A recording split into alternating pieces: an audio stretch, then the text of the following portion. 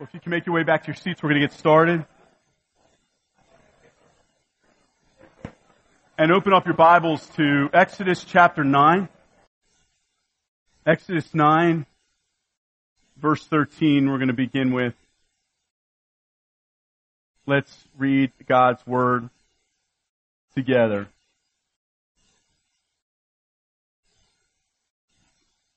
Exodus 9, 13.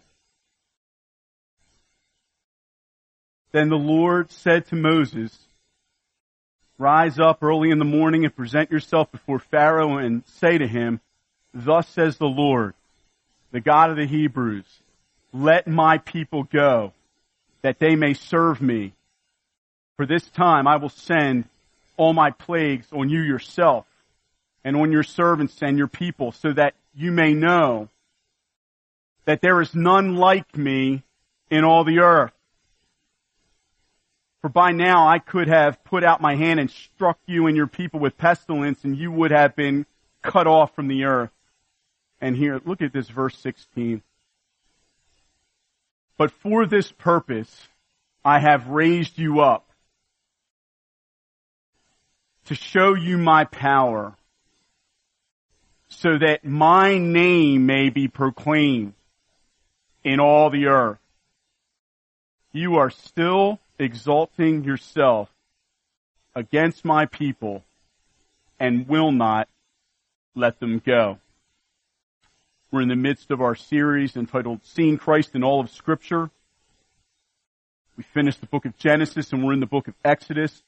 This sermon's going to cover Exodus 4, verse 18 through to the end of chapter 11.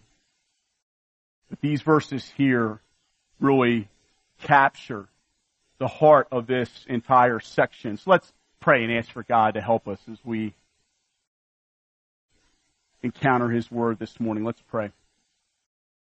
Almighty God, we thank you so much for the opportunity to gather together as your people and to hear the Word of truth. Holy Spirit, we pray that you would touch our hearts and transform our lives and display Jesus Christ for us all to see, so that we would worship Him with even more passion and devotion and commitment than ever before. Lord, help us to see your redeeming power in all of its glory in these verses, and would you please minister fresh comfort and hope to all of us this morning. In Jesus' name, amen. Amen. Oh, it's so good to see you. The title of the message this morning is Redeeming Power. Redeeming Power.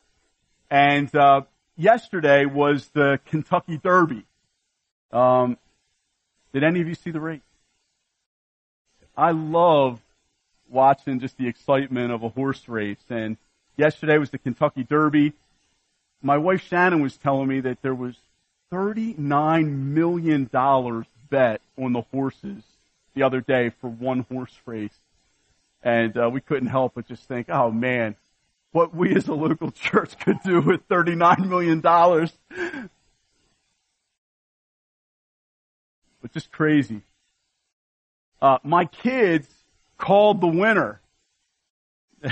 So we wouldn't bet on a horse race, but man, they called the winner, and you can't help but just feel like, I chose a long shot. And I love long shots. There were 64-1 long shots. And as you know, the odds, the horses that look the sharpest and run the fastest get the odds that are more like 4-1 or 3-1. But long shots are 64-1, 37-1, and they're not likely to win. They're not likely to come out on top. Now, Israel, coming out of slavery, after 400 years being under slavery and under the most powerful nation and the most powerful man on the earth at that time, Pharaoh, was the long shot of long shots. You wouldn't want to place a bet on the odds of Israel getting out of slavery underneath of the hands of Egypt and Pharaoh. Insurmountable odds requires insurmountable power. And that is exactly what God's redeeming power is. Insurmountable power. And so I am just excited to look into these verses of Scripture this morning. And I believe the Holy Spirit's going to touch our heart. Pay careful attention and apply this into your own life as we're looking and seeing the redeeming power of the Lord. And I'm looking forward to worshiping with you at the end of the service again. You know, the longest shot of long shots was not the story here in Exodus, but it was the chance that you and I could be redeemed out of slavery to sin and Satan and death. Those were insurmountable odds for a sinner, enslaved like all of us were, brothers and sisters, and yet the Son of Man came not to be served, but to serve and to give his life as a ransom. He redeemed us with a mighty outstretched arm. And he gave his life as a ransom for many so that we wouldn't go to hell and receive God's justice for our sins, those of us who believed and repented, but will rather go to heaven forever. So every one of us, when we get to heaven and we stand there and we're enjoying Christ on day one and breathing that fresh air of eternal life in heaven forever, which is coming in just a little while, brothers and sisters, hold on, hang in there, it's coming. We'll all have the realization that it wasn't like 64 to 1 or 100 to 1. It was like infinity to 1 for all of us. That any of us would make it there at all, but we'll be there. Because the insurmountable redeeming power of God overcame the insurmountable odds of our sin through his finished work on the cross and the shed blood of his Son, Jesus Christ. Oh, man. I'm excited to look into this with you. And so let's look at 3 points this morning. Number one, God's redeeming power is unstoppable.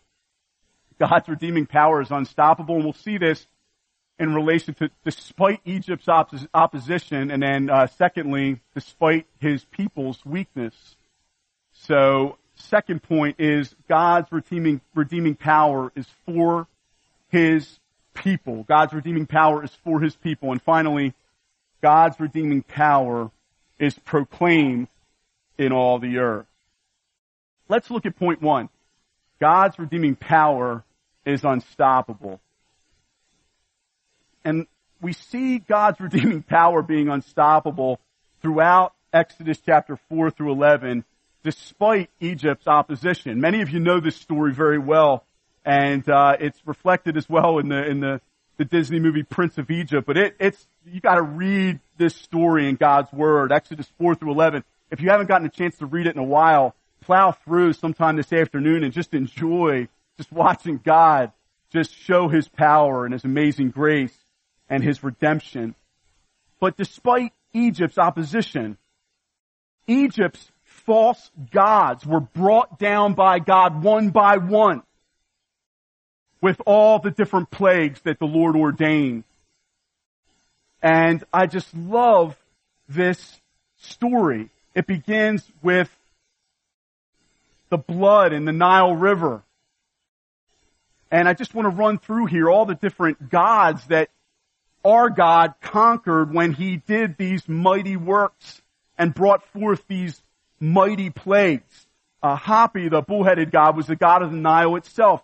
Isis, the wife of the god Osiris, was also revered as having authority over the river. Khnum, a god with the head of a ram, was viewed as a special guardian of the Nile's waters. All three of those false gods, boom, brought down through this one plague. And you've got to understand that the Lord was targeting this to show his might and his power. And the second plague of the frogs, you think, oh, what's up with the frogs? But the frogs, Heket was the Egyptian goddess of birth and fertility. She was depicted as a woman with the head of a frog. Boom, she was brought down. And the Egyptians went from worshiping this false god to sweeping them out of their house in piles and in heaps and The land stunk from the effect of this one plague. The third one was gnats, and Geb, the god of the earth, was brought down over the plague of gnats. And then flies.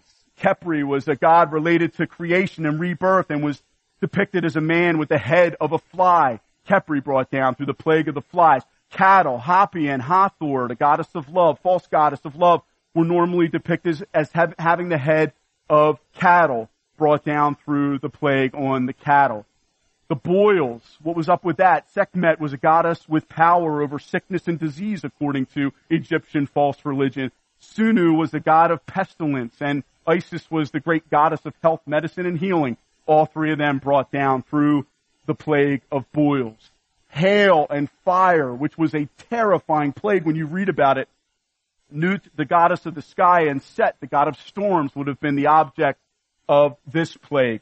Locust, Osiris was the ruling god over the crops of the land of Egypt.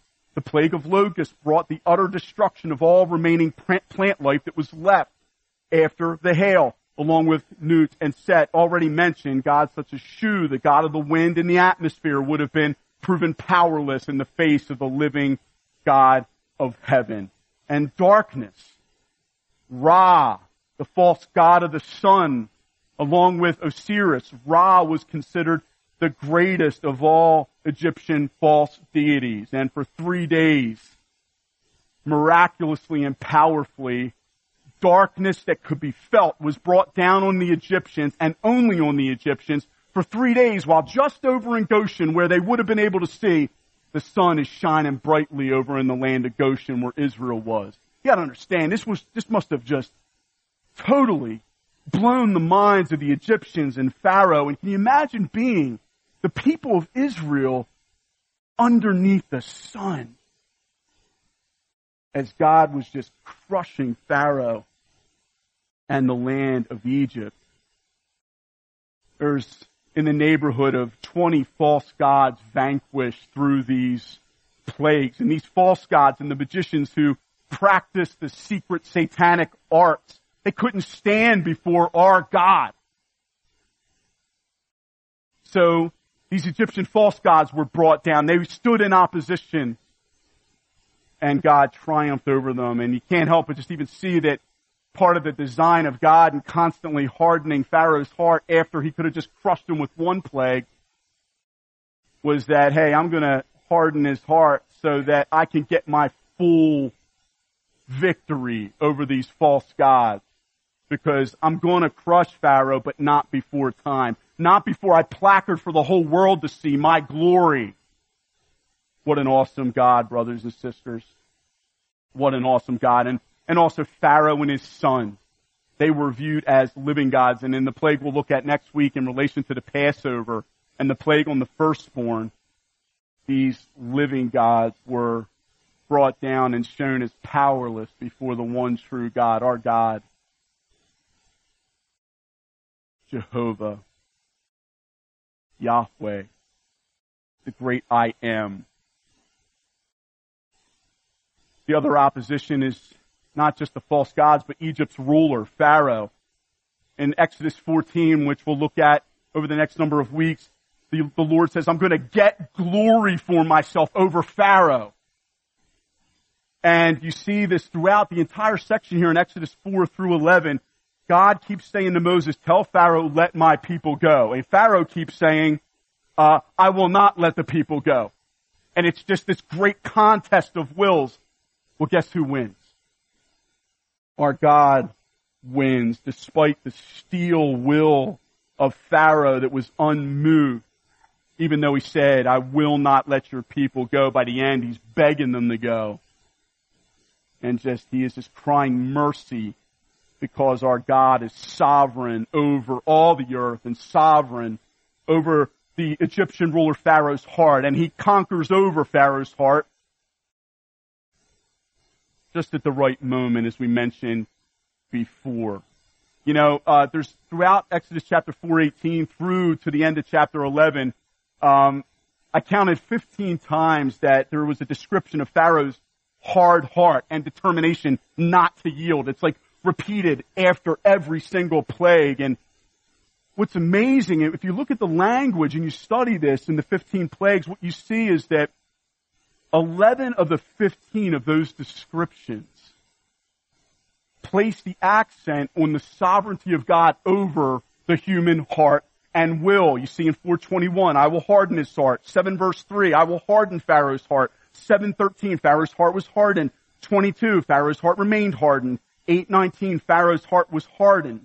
9:7, the heart of Pharaoh was hardened. 9:12, the Lord hardened the heart of Pharaoh. 9:35, so the heart of Pharaoh was hardened.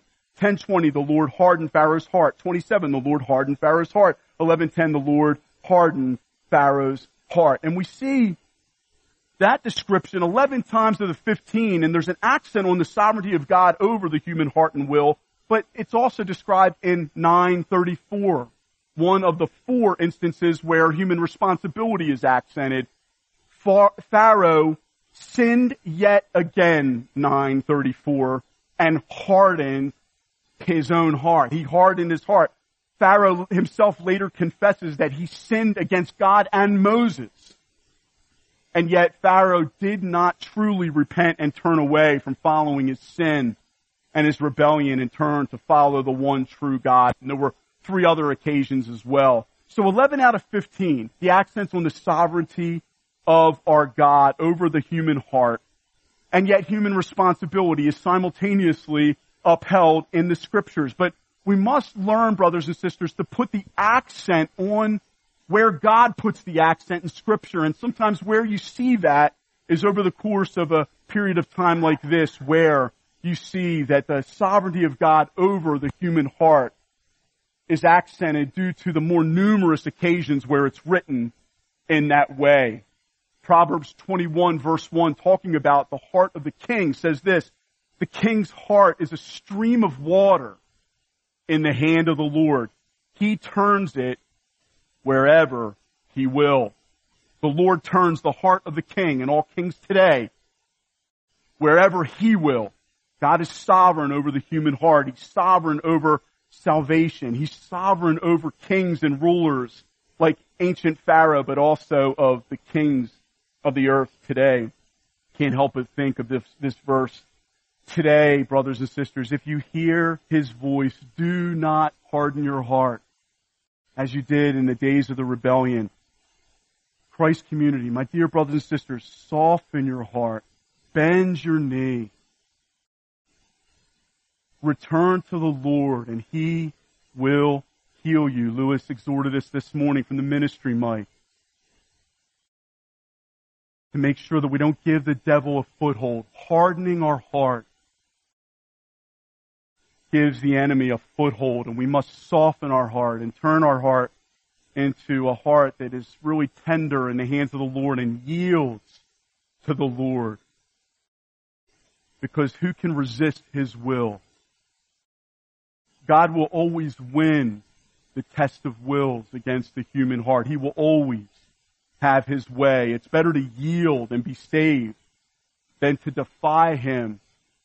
As Psalm 2 says, why do the nations rage and the peoples plot in vain? The kings of the earth set themselves and the rulers take counsel together against the Lord and against his anointed.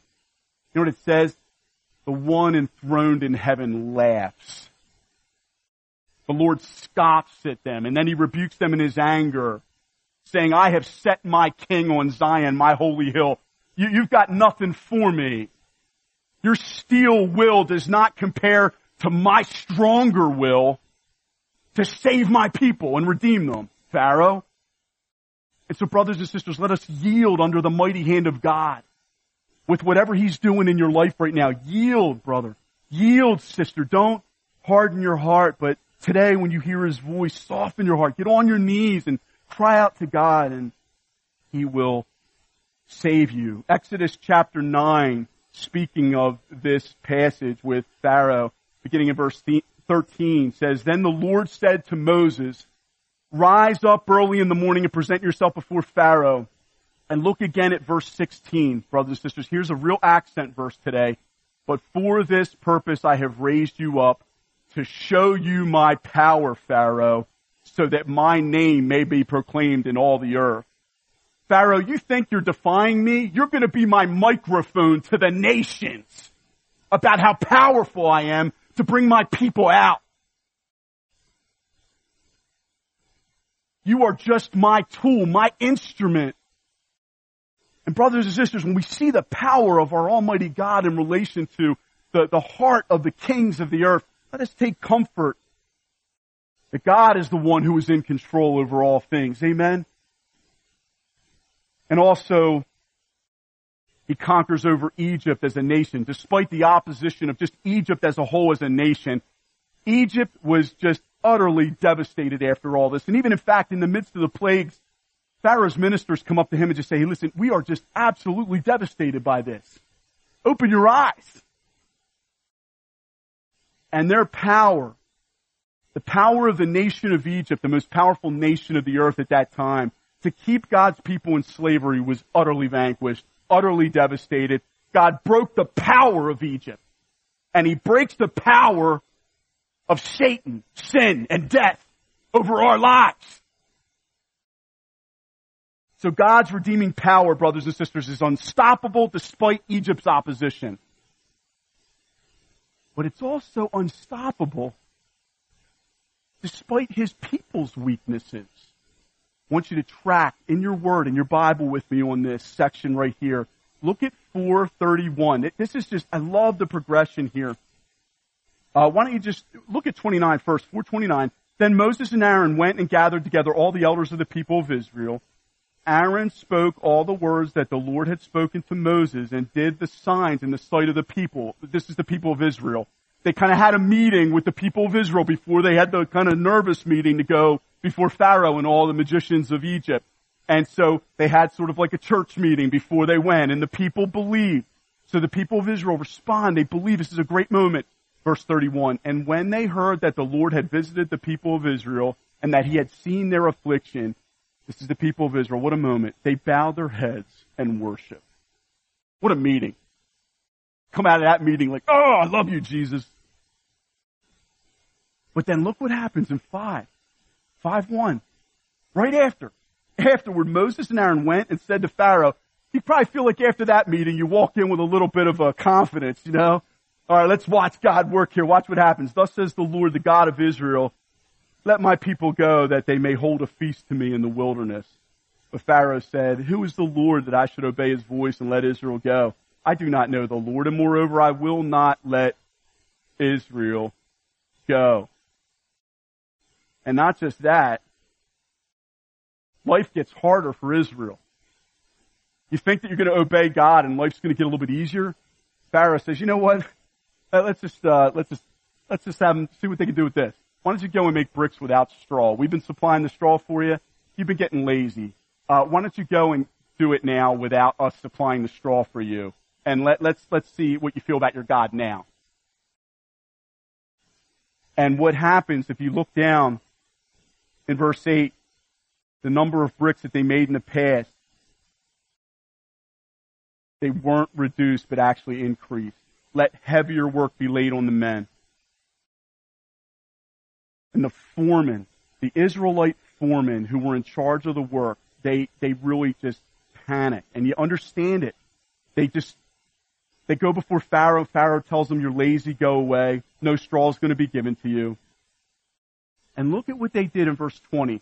They met Moses and Aaron who were waiting for them. So Moses and Aaron are there. And they're probably still excited from the meeting the night before as well. As they came out from Pharaoh and they said to them, this is Israelite to Israelite, the Lord look on you, Aaron and Moses, and judge because you have made us stink in the sight of Pharaoh and his servants and have put a sword in their hand to kill us. That's what your spiritual leadership represents for us. And then Moses turned to the Lord and said, here's the mighty man of valor from last night. Oh Lord, why have you done evil to this people? Why did you ever send me? For since I came to Pharaoh to speak in your name, he has done evil to this people, and you have not delivered your people at all.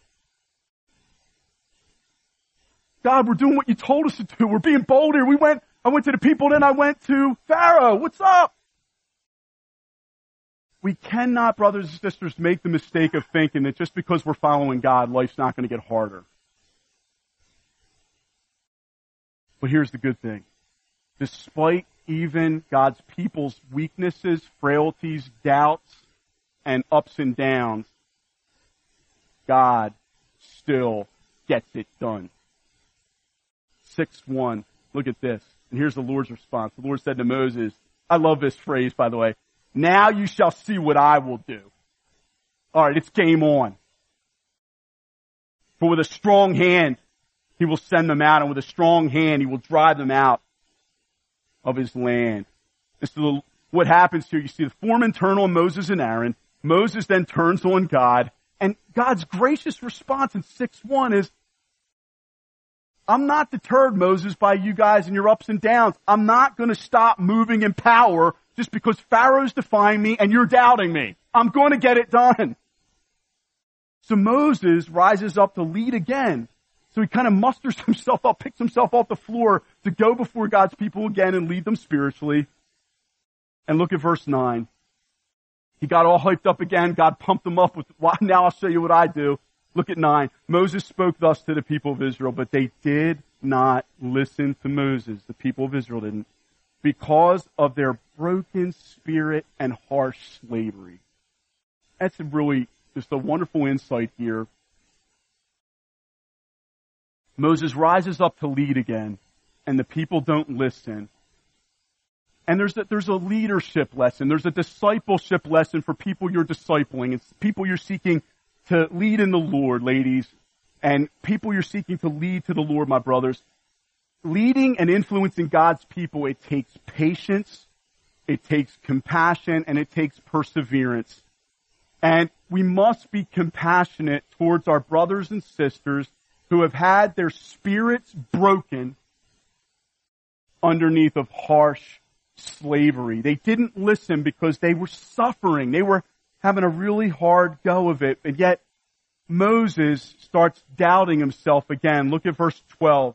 Moses said to the Lord, behold, the people of Israel have not listened to me, God. How then shall Pharaoh listen to me? For I am of uncircumcised lips. And then you see in verse 13, once again, God is not deterred even by Moses doubting himself or the people of God not listening to the messenger of God. The Lord spoke to Moses and Aaron and gave them a charge about the people of Israel and about Pharaoh, king of Egypt, to bring the people of Israel out of the land of Egypt. God keeps moving forward with his unstoppable and glorious plan. Despite the weaknesses and the hot and the cold of his people. Oh, brothers and sisters, can't we apply that into our lives today? Isn't that so comforting that in the midst of all of our discouragements in life, in the midst of our spiritual brokenness, in the midst of the things that are oppressing us and the ups and downs we all have of not listening to God and his messengers, or perhaps you've been a messenger of the Lord and because people haven't been listening, you've been wavering in your own confidence and in your faith like Moses and Aaron did. Isn't it such a wonderful comfort, my dear brothers and sisters, that God still moves in his redeeming power to save and deliver, despite our weaknesses. When we are weak, God shows himself strong. God has not stopped. Please take this in deep. God has not stopped, my brother and sister, by our failings, our complaints, our weakness, our brokenness, or our sufferings. But God has compassion toward us. He is the high priest who is able to sympathize with us in our weakness because he himself was tempted in every way as we are, and yet was without sin. But he remembers that we are but dust. And God takes compassion on us.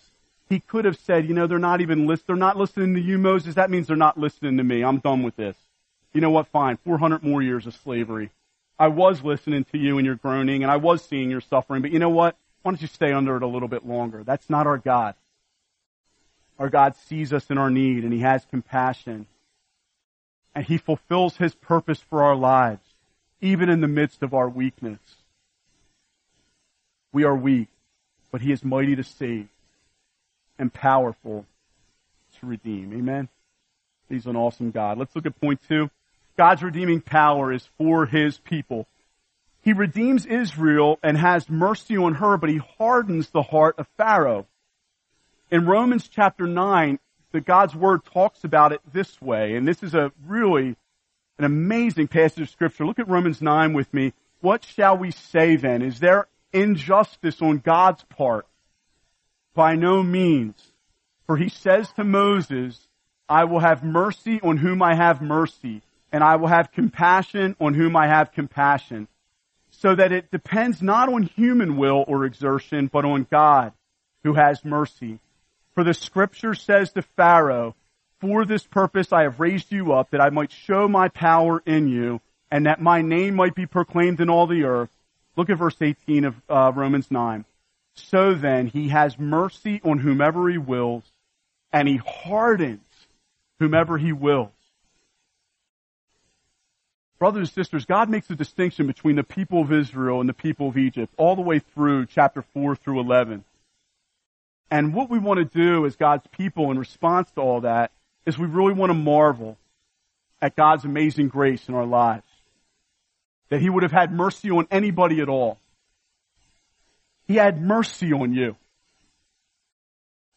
And let us all take heart that God has had mercy on us despite us being worthy of His eternal wrath.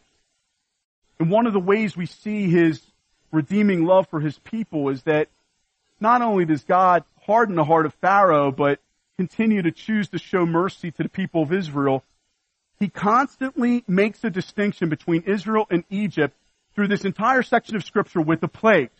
Now, look in your Bible with me, 8:22 and 23 with the plague of the flies. Look at the plague of the flies, verse 22 and 23. But on that day I will set apart the land of Goshen, where my people dwell, Pharaoh, so that no swarm of flies shall be there. That you may know, Pharaoh, that I am the Lord in the midst of the earth. Thus I will put a division between my people and your people. And you see this language here, my people, not my people, in the heart of God. This is something very important for us theologically to absorb. 9 verse 4, you see it again with the plague of livestock. Look at 9 verse 4 with me. But the Lord will make a distinction between the livestock of Israel and the livestock of Egypt, so that nothing of all that belongs to the people of Israel shall die. So the plague hits, Egypt's livestock are all wiped out, and Israel's are over there feeding on grass. This is intentional of God. 9:26, it continues on. Look at verse 26 of chapter 9. Only in the land of Goshen, where the people of Israel were, was there no hail. You've got hail and fire coming down on the people of Egypt. What's interesting about this plague is God actually gives any Egyptian God-fearer the opportunity to get themselves and their servants under shelter a little bit earlier in this chapter, so that if they fear the Lord, they would be spared the plague of hail. But the people of Israel didn't even have to worry about that. Not a hailstone dropped in Goshen. And the lesson is slowly getting through to Egypt. This is God's people. This is not. There's a distinction made. God has mercy on whomever He wills. He hardens whomever He wills. He's sovereign over salvation. He's sovereign over who He chooses to redeem. And then in 10:23, look in 10:23 with the plague of locusts. They did not see one another, nor did anyone rise from his place for 3 days. But all the people of Israel, they had light where they lived. This is the plague of darkness. The locusts tear through, but then after the locusts is the plague of darkness. And this one here, actually, if you've ever seen the movie The Prince of Egypt, it's one of my favorite moments when 3 days, darkness, and it's not just darkness, it's darkness that can be felt. There's like this distinct work that the Lord does where He just displays, these are the children of darkness.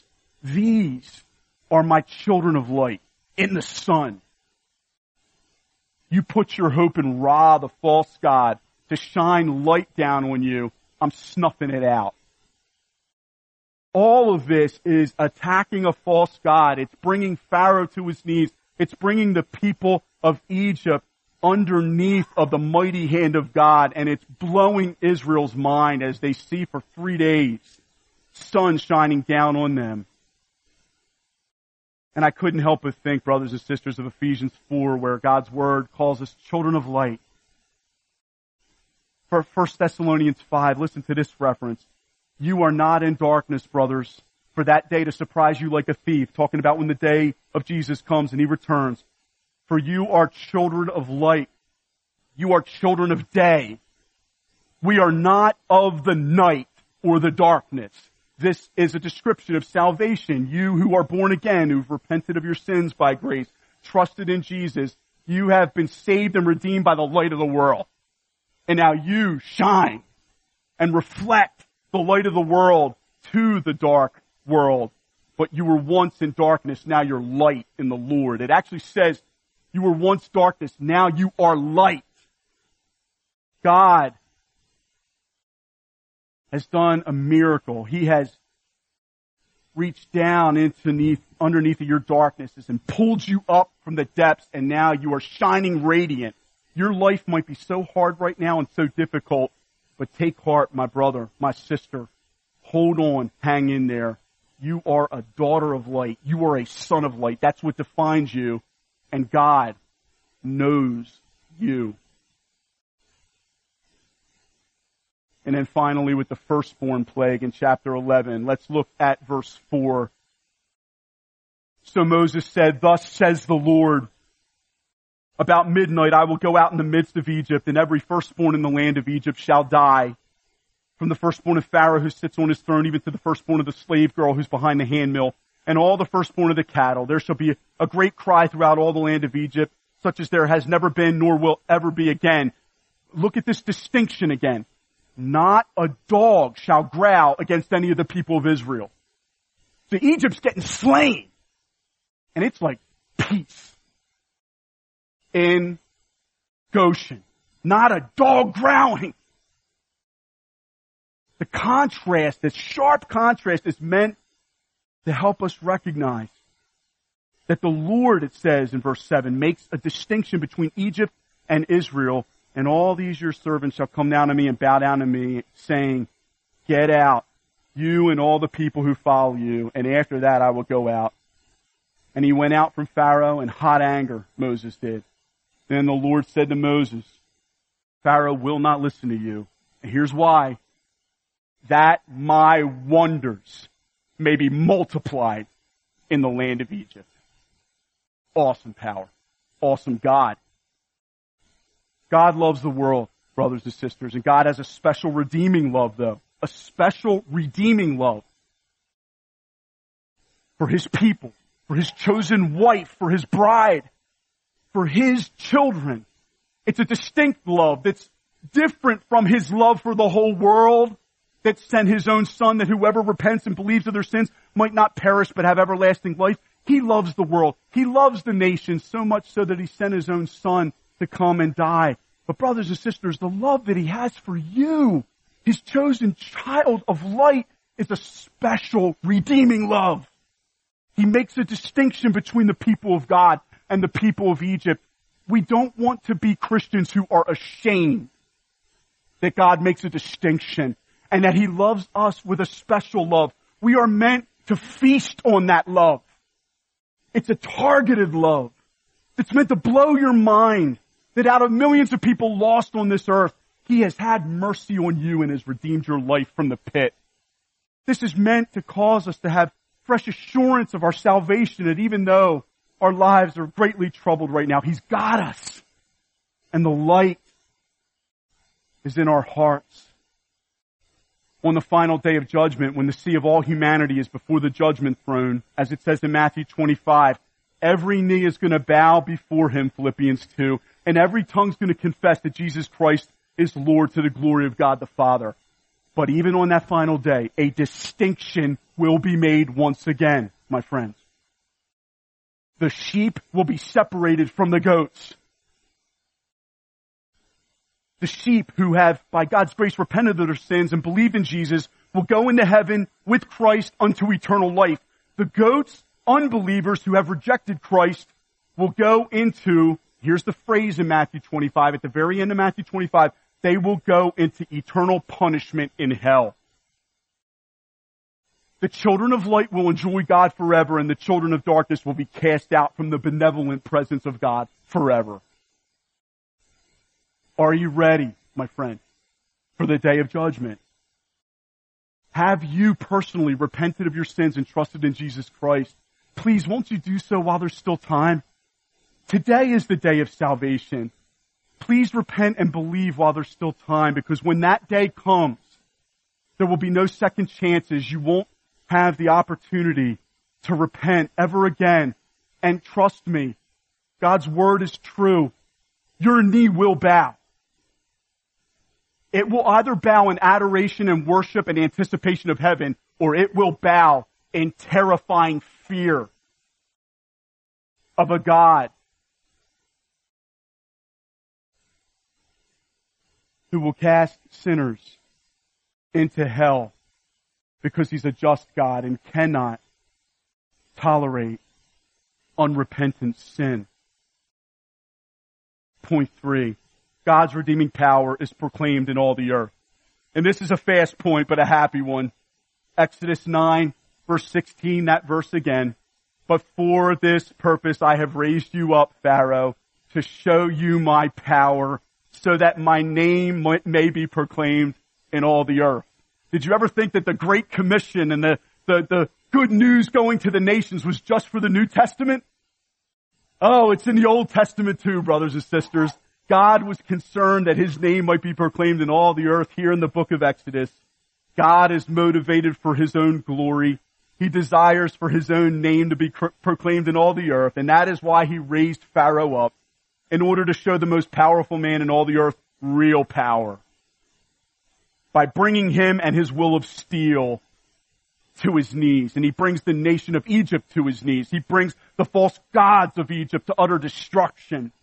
He brought the ministers of the false gods who labored hard to conjure the same plagues so that they could discredit our God by their secret satanic arts.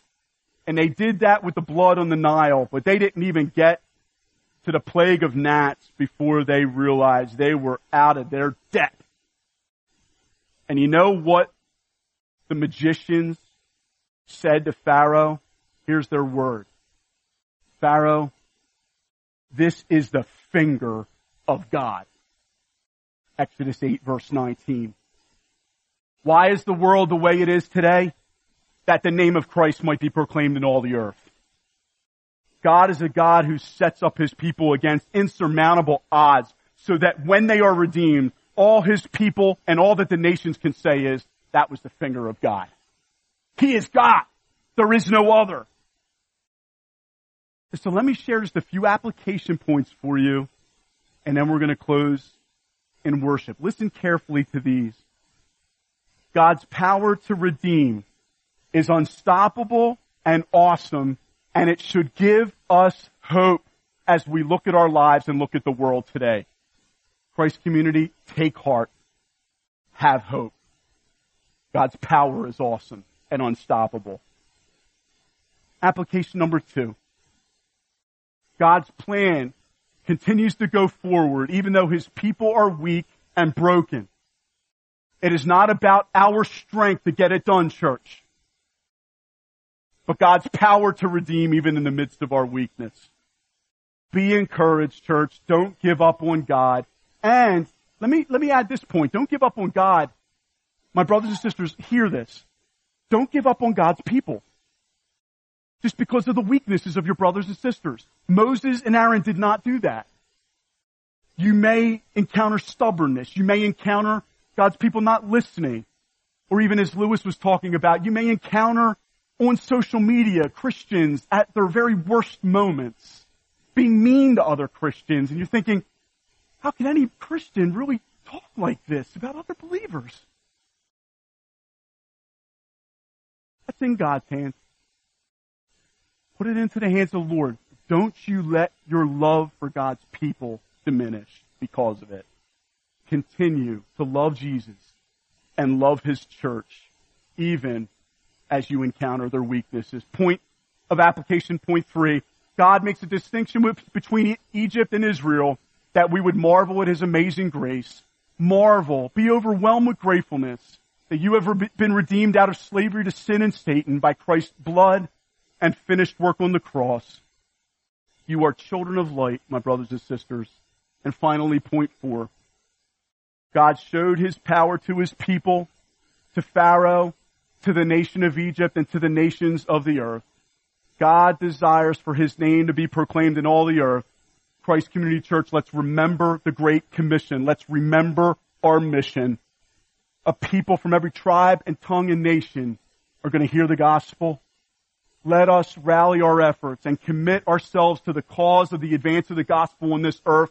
Let us not live our lives here on this earth for ourselves, but let us live our lives on this earth for the advance of the gospel. We've all got one short life to live here for Jesus, and then it's over. And we'll never be able to serve Him in that same way of advancing the gospel again, because we'll be in heaven. Now's the day of labor. Now's the day when we roll up our sleeves. Now's the day when we use our spiritual gifts, church, to be the church and to rise up and to be used by God in the purposes of our generation, so that we might proclaim the name of Christ to the ends of the earth. Do not let your zeal be dimmed.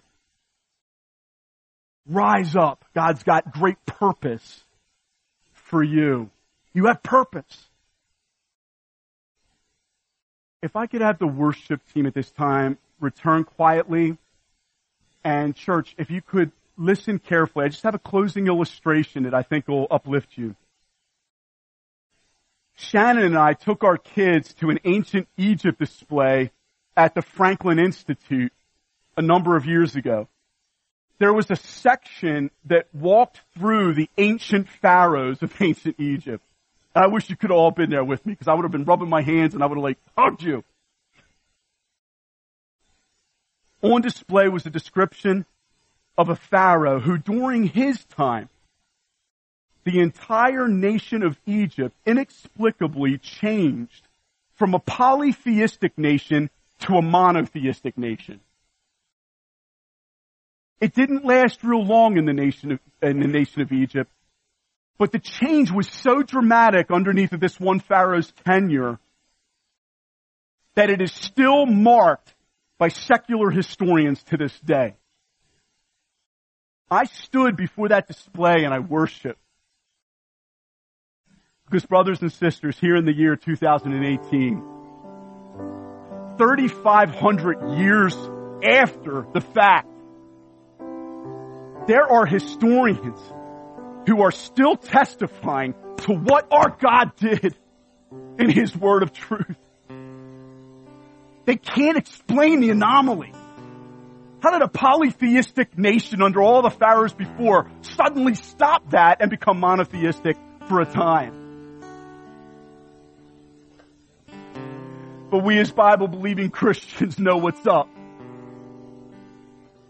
We know what's up. God got glory over Pharaoh by redeeming His people through His mighty hand and His outstretched arm.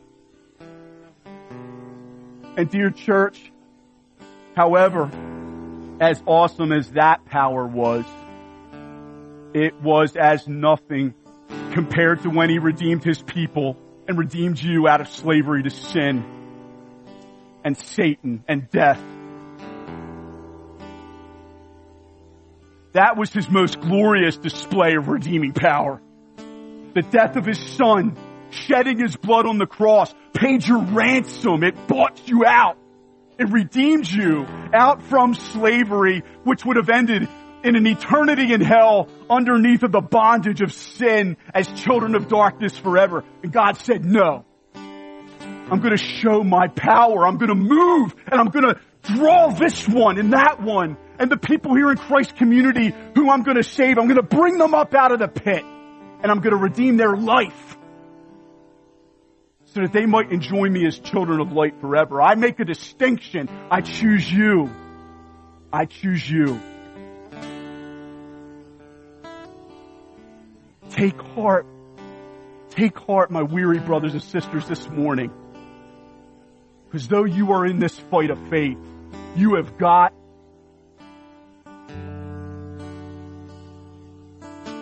a God who, against insurmountable odds, displayed insurmountable power to bring you up from the depths.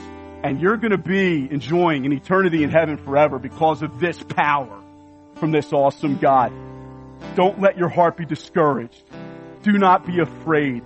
But let us rather, this morning close, let us rise in worship and let us praise our God who is mighty to save, mighty to redeem,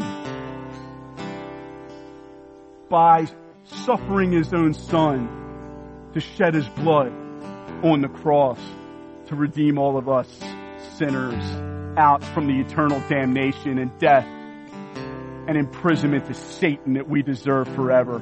No, that's not going to be our future. Our future is going to be right here, worshiping and praising God forever and ever because of what He has done. Can we thank Him as we stand for how awesome He is? Yeah, let's let Him have it, church, because He indeed is mighty, mighty to save. Let's praise Him.